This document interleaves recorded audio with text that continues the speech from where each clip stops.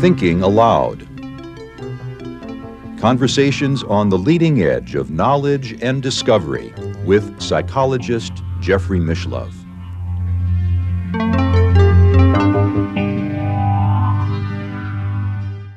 Hello and welcome. I'm Jeffrey Mishlove. Today, we are going to explore the influence of Native American culture on the founding of the United States government. My guest is Glenn Aparicio Perry. He is the author of Original Politics, Making America Sacred Again. And he has also written Original Thinking, a radical revisioning of time, humanity, and nature. Welcome, Glenn. It's a pleasure to be with you. It's always a pleasure to be with you, Jeff. Since I've known you now for over a quarter of a century, you've been immersing yourself in dialogues with Native American elders. It goes back to 1983 when I was at the California Institute of Integral Studies and met Dan Moonhawk Alford. He was my mentor into Native America. But particularly after coming to New Mexico in 1994, I think the spiritual purpose of coming to New Mexico was to be in the heart of Native America. That's helped. The first book that I wrote after retiring from the Seed Institute, Original Thinking, was more of a philosophy book, giving a bit broad overview of worldviews.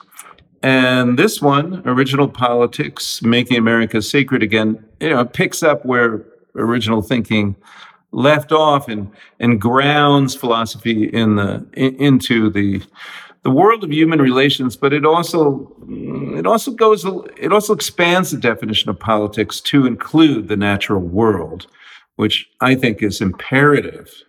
For the benefit of our viewers, I might mention that you were one of the very first guests when I initiated the New Thinking Aloud series on YouTube back in 2015. We did a couple of interviews then on your award-winning book, Original Thinking. In fact, I'm going to link to those early interviews in the upper right-hand corner of your screen. Our viewers will see a hot link, and even later on, if you're at your computer, you can wave your mouse over the upper right-hand corner and those hot links will appear again. So Danny Alford, who organized with you these conferences of quantum physicists with Native American elders, Danny was a linguist. He was a good friend of mine back in the days when I lived in the San Francisco Bay Area. And I believe that's when you yourself started this immersion into Native culture.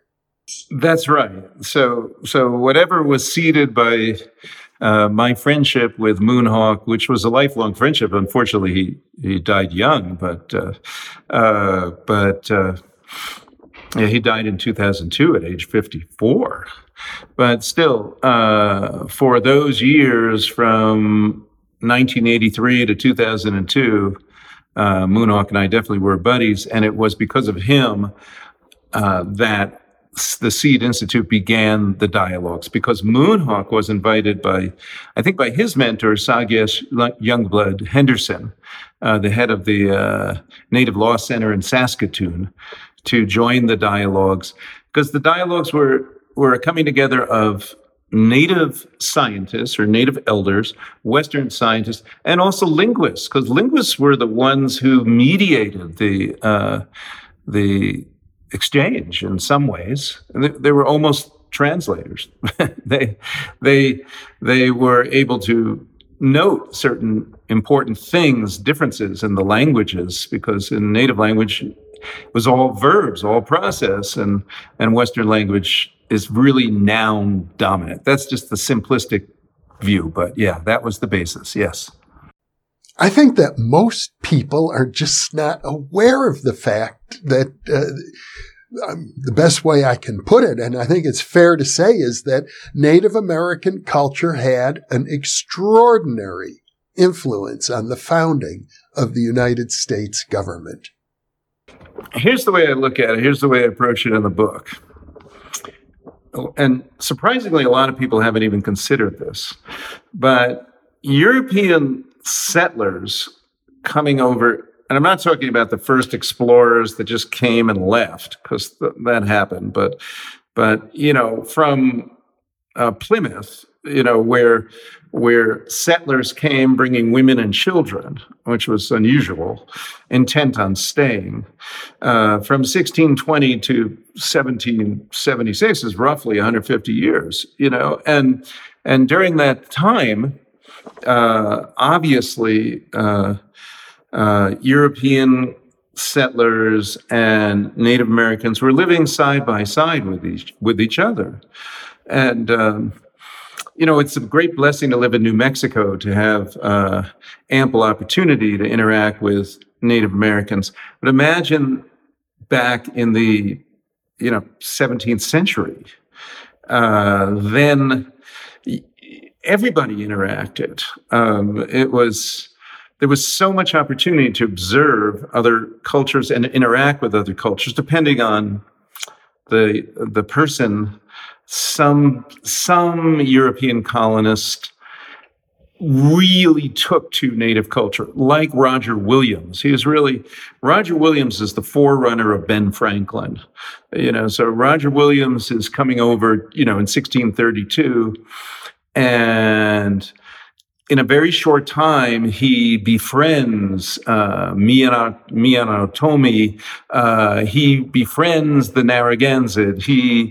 And then he befriends the Wampanoag, and Roger Williams was extremely open to Native American culture. Later on, he actually wrote a book, A Key into the Language of America, because he had learned 5 Native American languages.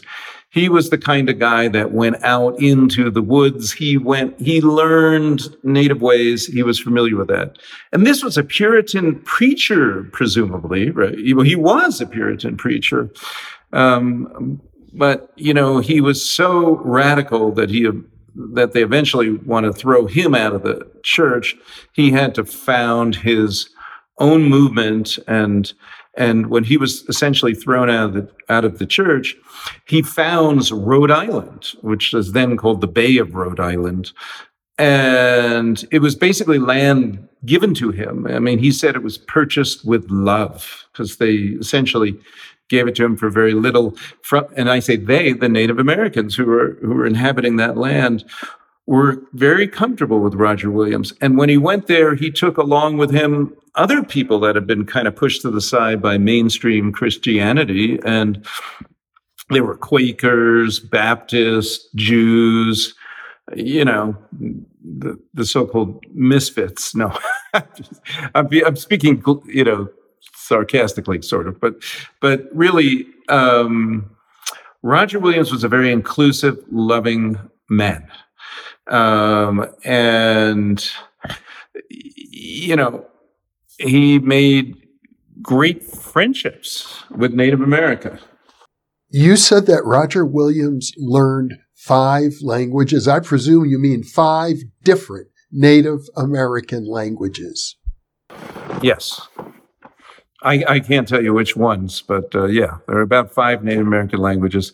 And he wrote the book called A Key into the Language of America, which is only the beginning of the title, which goes on for the entire book cover. I told my publisher, she said, we need to give whole titles. I said, I'm not sure you want the whole title of this. And she agreed. In other words, he wrote a book about Native American languages. Well, more importantly, going back to what we were speaking about before, having to do with the dialogue circles that brought together Native American elders and Western scientists, he wrote a book that demonstrated that language was the key to understanding culture, and that language was the key to understanding the actual living continent. So here's the way I look at it. The land of America, the reason why I titled or subtitled the book, Original Politics, Making America Sacred Again. America in that title is both the nation and the place. It's the place that language emerges from. It's the land that speaks to Native Americans. And when they're in communion with the land, you might call it prayer, but whatever it is, that close, intimate relationship springs forth that knowing that comes directly from the land. And that is how languages form. That's why the link in particularly what we tend to call sacred languages, which would include Hebrew, which would include Sanskrit, those kinds of languages, those very ancient languages, they emerge together. There's no separation between what's coming from the land and what is being evoked. That's why they're sacred. So when you say those sounds, it evokes an energy. And so Roger Williams had an inkling of that. He understood that. Now, not every European settler had understood that. In fact, most of them didn't have a clue, but some learned certainly how to speak. And that's only natural. They learned how to speak certain languages, and the Indians learned how to speak English, And I'm using the word Indians. I also use it in the book. I particularly use it then. And it's important when I say I particularly use it when we're talking in the 17th century. But the word Indian was then synonymous with the word American. The Indians were American. The founding fathers who started to call themselves American were different that way. But originally, the word Indian and American were synonymous. And so basically, to go back to your question, all this cultural interaction affected the European colonizers. They were coming with their own, Enlightenment worldview that believed in Western science. And it was an exciting time in the Enlightenment then, where Western science was making all kinds of discoveries. And yet they encountered a new kind of science, a new way of knowing, a deep connection to the land, a deep ecological knowledge, a knowledge of the rivers, the streams, the mountains, the hills, how to grow things, all these incredible amounts of food that were grown in Native America and are grown today on this continent. All of this was learned from Native America. But they also learned the politics. And the politics of Native America was such that it included the natural world in their planning. What was done for the greater good of all our relations. Whereas in Europe, the greater good, after Socrates had come to mean, the greater good of human beings. And that's really the big difference. Western politics doesn't include the natural world in our thinking. And we're seeing the consequences of that now with climate change and stuff. So we have to change. We have to get back to the original politics of Native America. That's the premise. That's what drove me to write this book. One of the things you wrote about that I found fascinating is that the Native Americans understood that North America was a continent, and they called it Turtle Island. There are a lot of stories about this continent as being a turtle, and sometimes there are stories about the whole world being supported on the backs of turtles, as you know. So it's, I almost, in my heart of hearts, I wanted to say that, making Turtle Island sacred again. I considered giving that title. I don't like to write linear history, like this happened then, and this happened, this happened, this happened, this happened. Because history is really not about the past. It infiltrates. It's the ground of being that we're on. So, I find it interesting, for instance, that, going back to the 17th century, after Roger Williams comes after the Mayflower Pilgrims form a military alliance with Massaoit, which is really that's not actually his name, but that's what he's referred to. I may not be able to pronounce his name. Osaquim something is his name. And he's a beloved head sachem of the tribes. They form a cultural alliance, a peaceful alliance for 55 years, and they form a military alliance too. And there is peace between the Mayflower Pilgrims and between Roger Williams' band and stuff for this long period of time. But they also took on other tribes in a war and nearly annihilated the Pequot, in the 1630s. But it's the Pequot later in the 1990s who started the world's largest casino operation all of a sudden, and that really irked Donald Trump when his Atlantic City casinos were faltering. So anyway, Trump bleeds into little parts of the book, but he's really a trickster figure, not a witting trickster. He's an unwitting trickster figure. I think it's fair to say that even though the Pilgrims weren't as close to nature as the Native Americans they encountered, compared to us, they were extremely close to nature. They didn't have telephones, cell phones, computers, electricity. That's a really interesting point. I think so too. I think that what's happened with what happens in science, in Western science I'm talking about, when a worldview comes about, it takes a long time for it to gel. And even when a new worldview comes about, it takes a long time to penetrate the mainstream culture. So I would agree with you that the European colonizers, they were bringing the Enlightenment values. And certainly people like Hamilton and Madison thought of themselves as on the forefront of creating a new politics that was almost like a new science. And they were excited about the scientific changes. But it hadn't penetrated the culture so thoroughly that it became tacit knowledge. So it was still something kind of new then.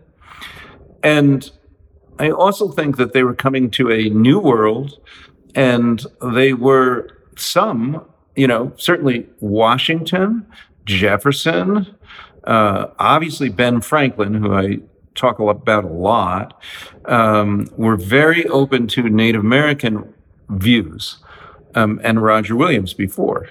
And so even though they were influenced by the scientific values, and they were kind of emphasizing certain kinds of technology like mills and forges and cannonballs and ammunition. And there were some technological advances that made their way into the New World.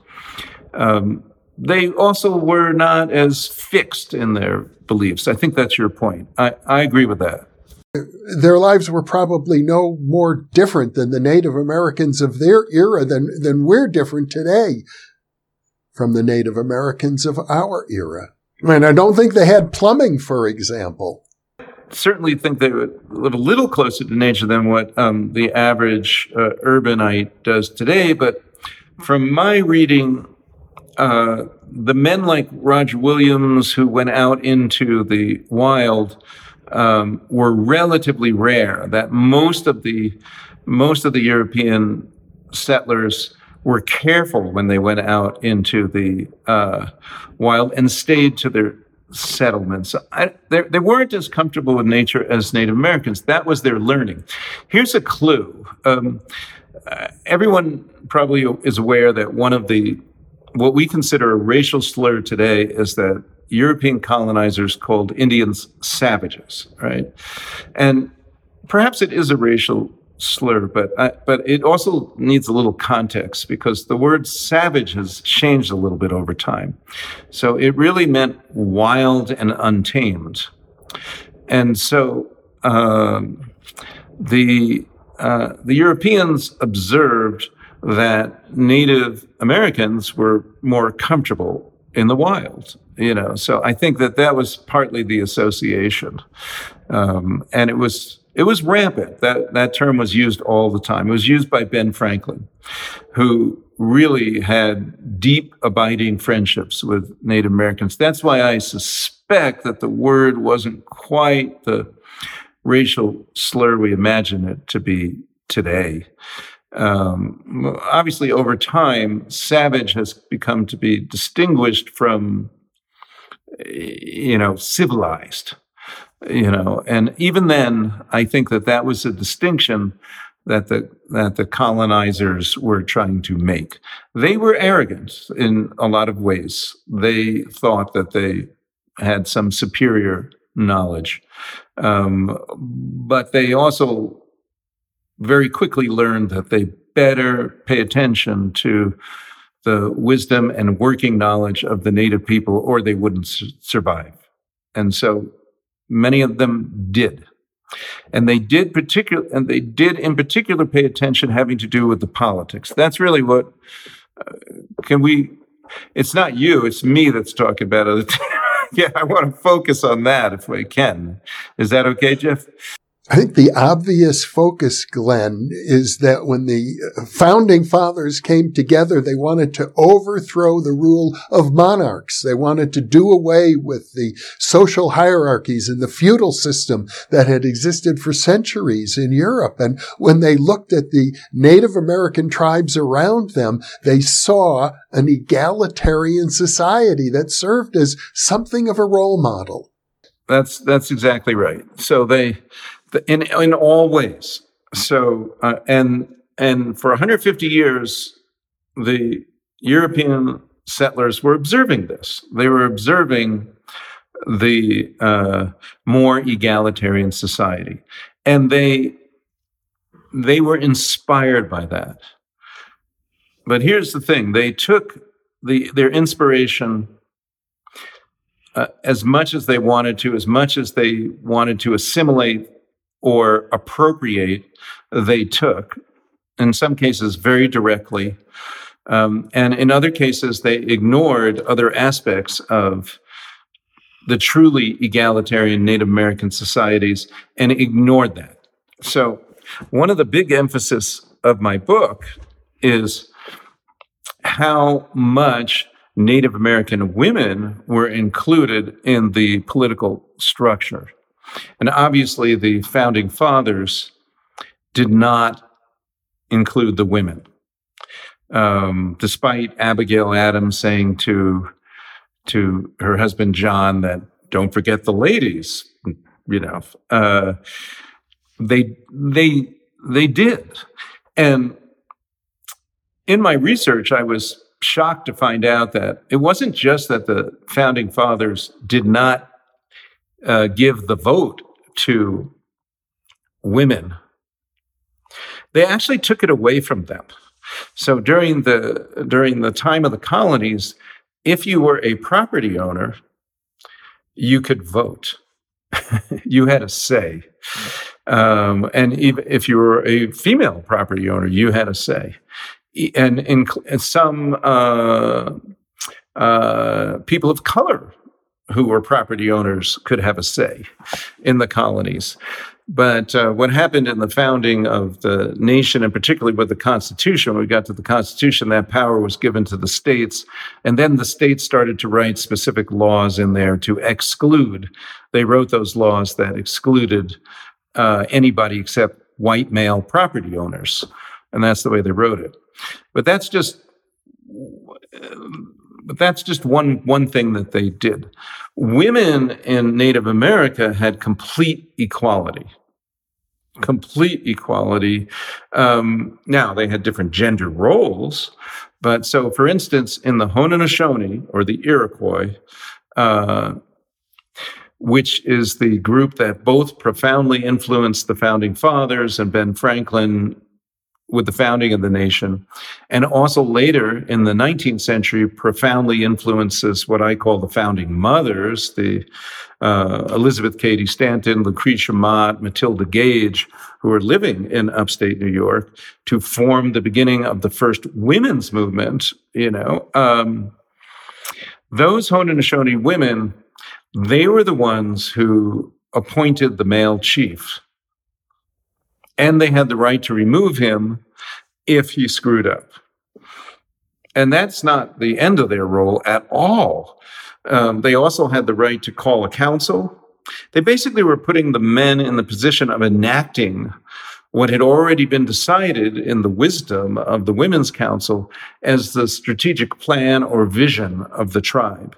And that vision, again, included what was best for the whole tribe, and for all their relations, including the animals and plants and that they lived with. This is all part of the nation, really. So I like that phrase, all our relations. I hear it frequently when I'm around you and other people who are close to Native American culture. Yeah, and it's usually in the Lakota, Mitaka Oyasin, which just means all our relations. But I think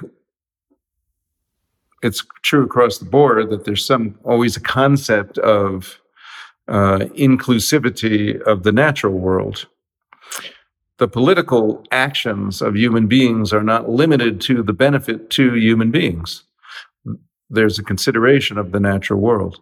We have to do that.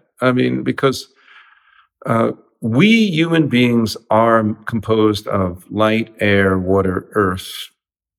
If you want to say spirit, we are made of the elements. The very idea that we can just live our lives independent of nature is a really disastrous idea, or that we can despoil the environment and that it won't come back on us is very misguided.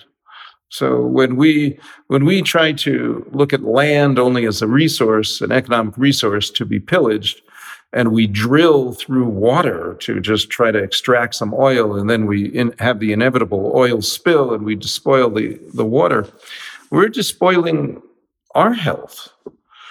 And Native people always understood this. They always understood they couldn't be healthy on a diseased or distressed planet. And we're really feeling the consequences of that now, with COVID-19 and a lot of the diseases that come into infect human beings, animal pathogens, are caused because human beings have imposed themselves on animal habitats to such a degree that we are living in a proximity we're not intended to live. And that's why some of these diseases come from bats and pigs and things like that. So let's talk about the Iroquois Federation. I don't think people realize that even before the Articles of the Confederacy or the Confederation were written, prior to the American Constitution, the Native American tribes had already formed a federation of their own. Yeah, there's different accounts of when the Haudenosaunee formed their confederacy, but that's the key opening premise of the book. I think it was a very, very long time ago.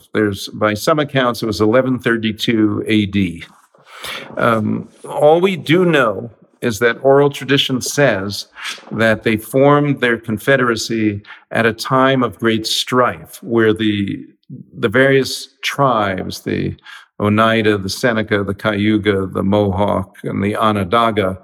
There were 5 first. Later on, the Tuscarora got added.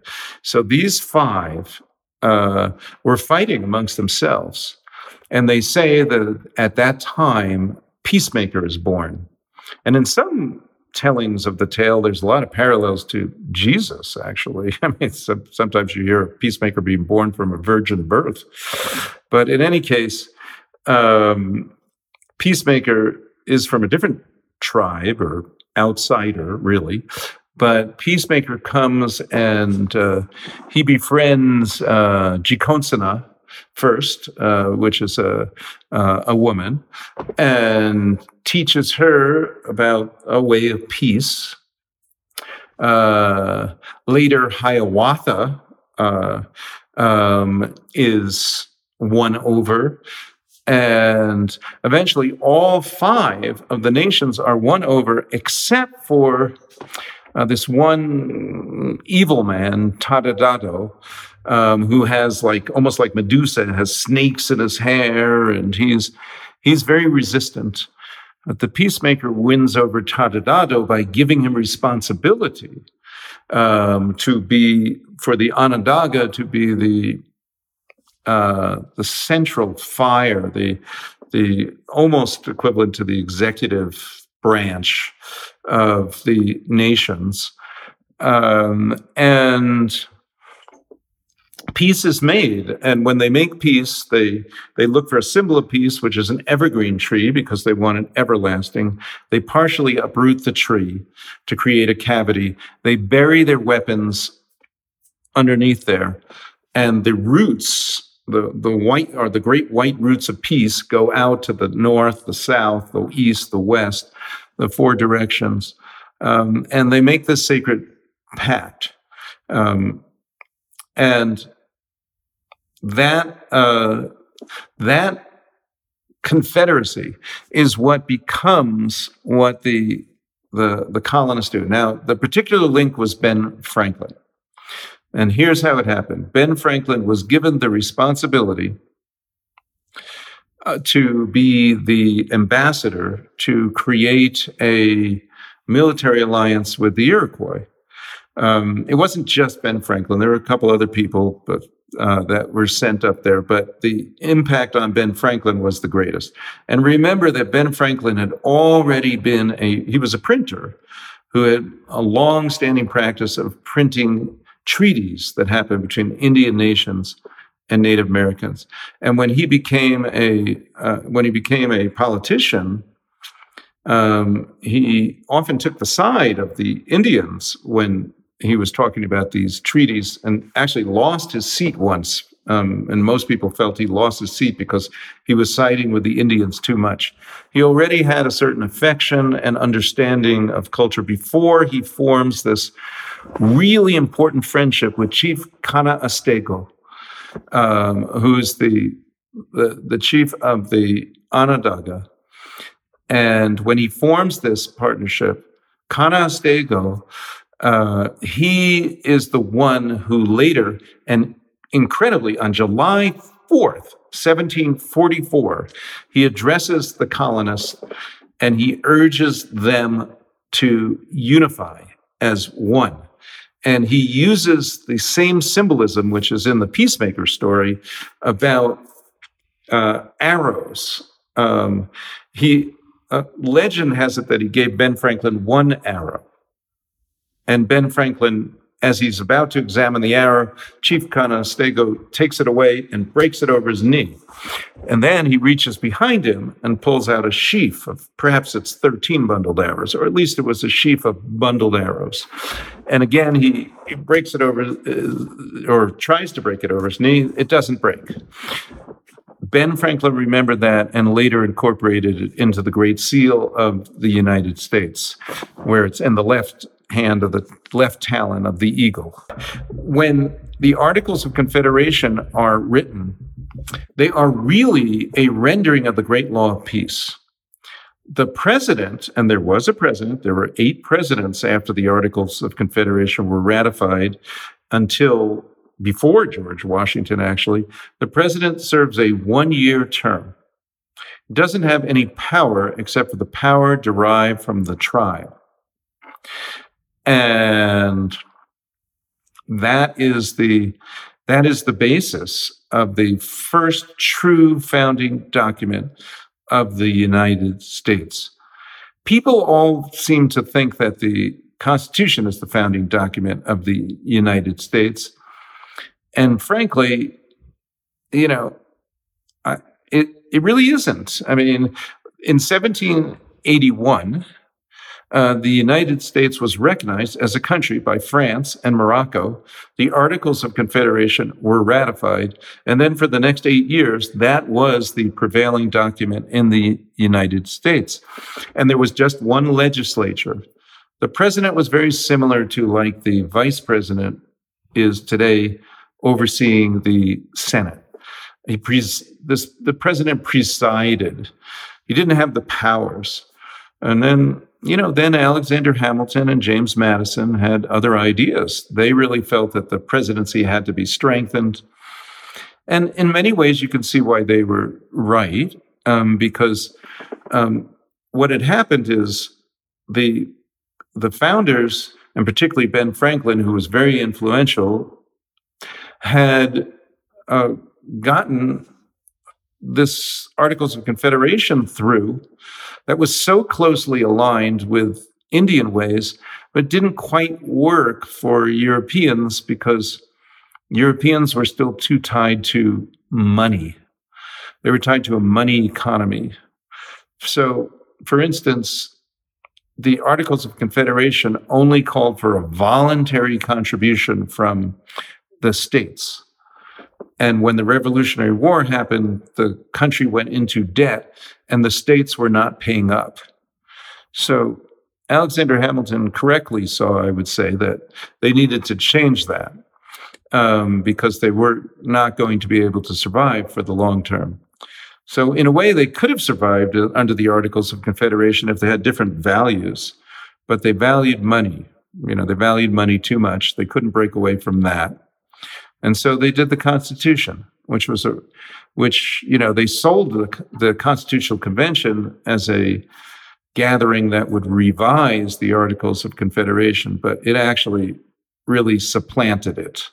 It was hugely different, but it still retained connection to Native America. It still had a lot of Native American influence, which has been recognized. It was recognized in the Reagan administration in the 1980s, and it's recognized because of great work by people like Bruce Johansen, who had written his doctoral dissertation about the influence of Native America on the founding of the United States. Isn't it the case, Glenn, that the Iroquois Federation agreements were preserved in a native cultural form? As I recall, they were actually written in what are known as wampum belts. Yeah, wampum belts. And weren't these wampum belts also used as sort of a form of currency? Well, I suppose so, yes. I'm not that knowledgeable about that. But wampum belts kept the oral history. Well, they didn't keep the oral history, but that was a form of written history, actually. And then there's also the oral tradition that is relied upon heavily to retain the history. So when people like Benjamin Franklin were drafting the Articles of Confederation, did they have access to these Indian native records recorded in wampum belts? Yeah, I'm not sure how Ben Franklin had it, if he actually was going by the wampum belts or by hearing it, out loud. But he did completely understand the Great Law of Peace, and that's how he designed it. I mean, and this has been very well documented. As late as 1942, there was a historian that showed how Ben Franklin basically took the ideas of the Iroquois and to create the Articles of Confederation. This is a very fundamental and important history. And the striking thing to me, because I was a good student and I studied civics and American history, this was never taught. This is valuable information. And I think I have to commend you, Glenn. You're doing a wonderful job of bringing it to the light of day. Well, thank you. But I'm really standing on the backs of other remarkable people. I mentioned Bruce Johansen, Stephen Sachs, Sally Roche Wagner. Donald Grind, many others, probably about 20 others have been doing this work in the last quarter century.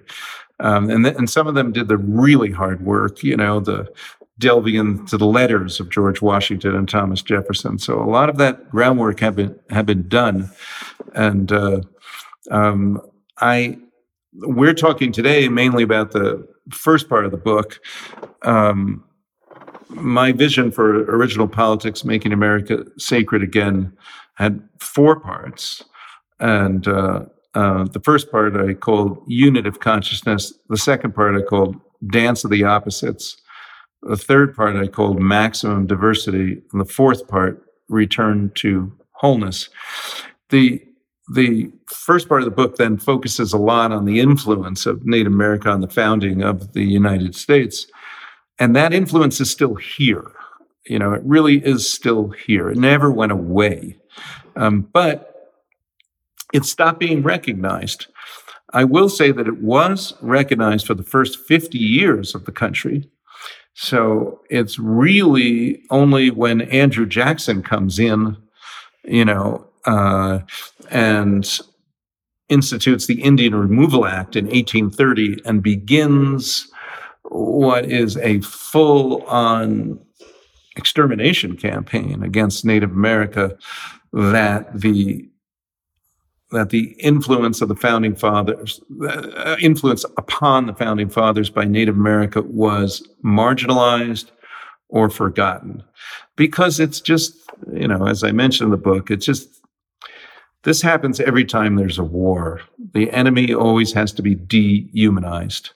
So for the first 50 years of this country, Native American nations worked with the United States government on a nation-to-nation basis, and they had a lot of military alliances. They worked together on that aspect also. But once once Andrew Jackson comes in and he rounds up the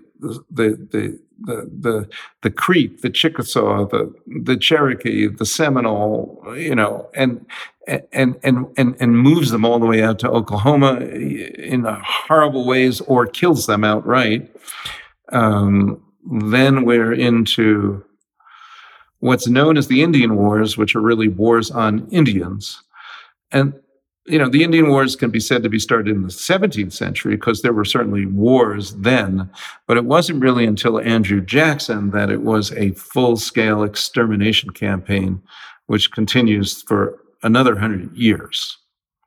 And that's of course when we started to forget or didn't want to remember the influence we had. But it's very important that we do. And it's not only important that we remember it, it's important that we recover it and that we take on those values, those ecological values, if we are going to survive and thrive. Well, Glenn Aparicio Perry, I want to let our viewers know that we have several more interviews planned. This is the first in a series of interviews based on your book, Original Politics. We'll look further, more deeply at some of the tragic history of Native American relationships with the United States government. So I encourage our viewers to check the listings for future programs. And I want to thank you very much, Glenn, for being with me. Thank you. Thank you, Jeff. And thank you for everything you do. And by the way, I'm reading your book now, The PK Man, which is incredible. Thank you. Take care. And for those of you watching, thank you for being with us.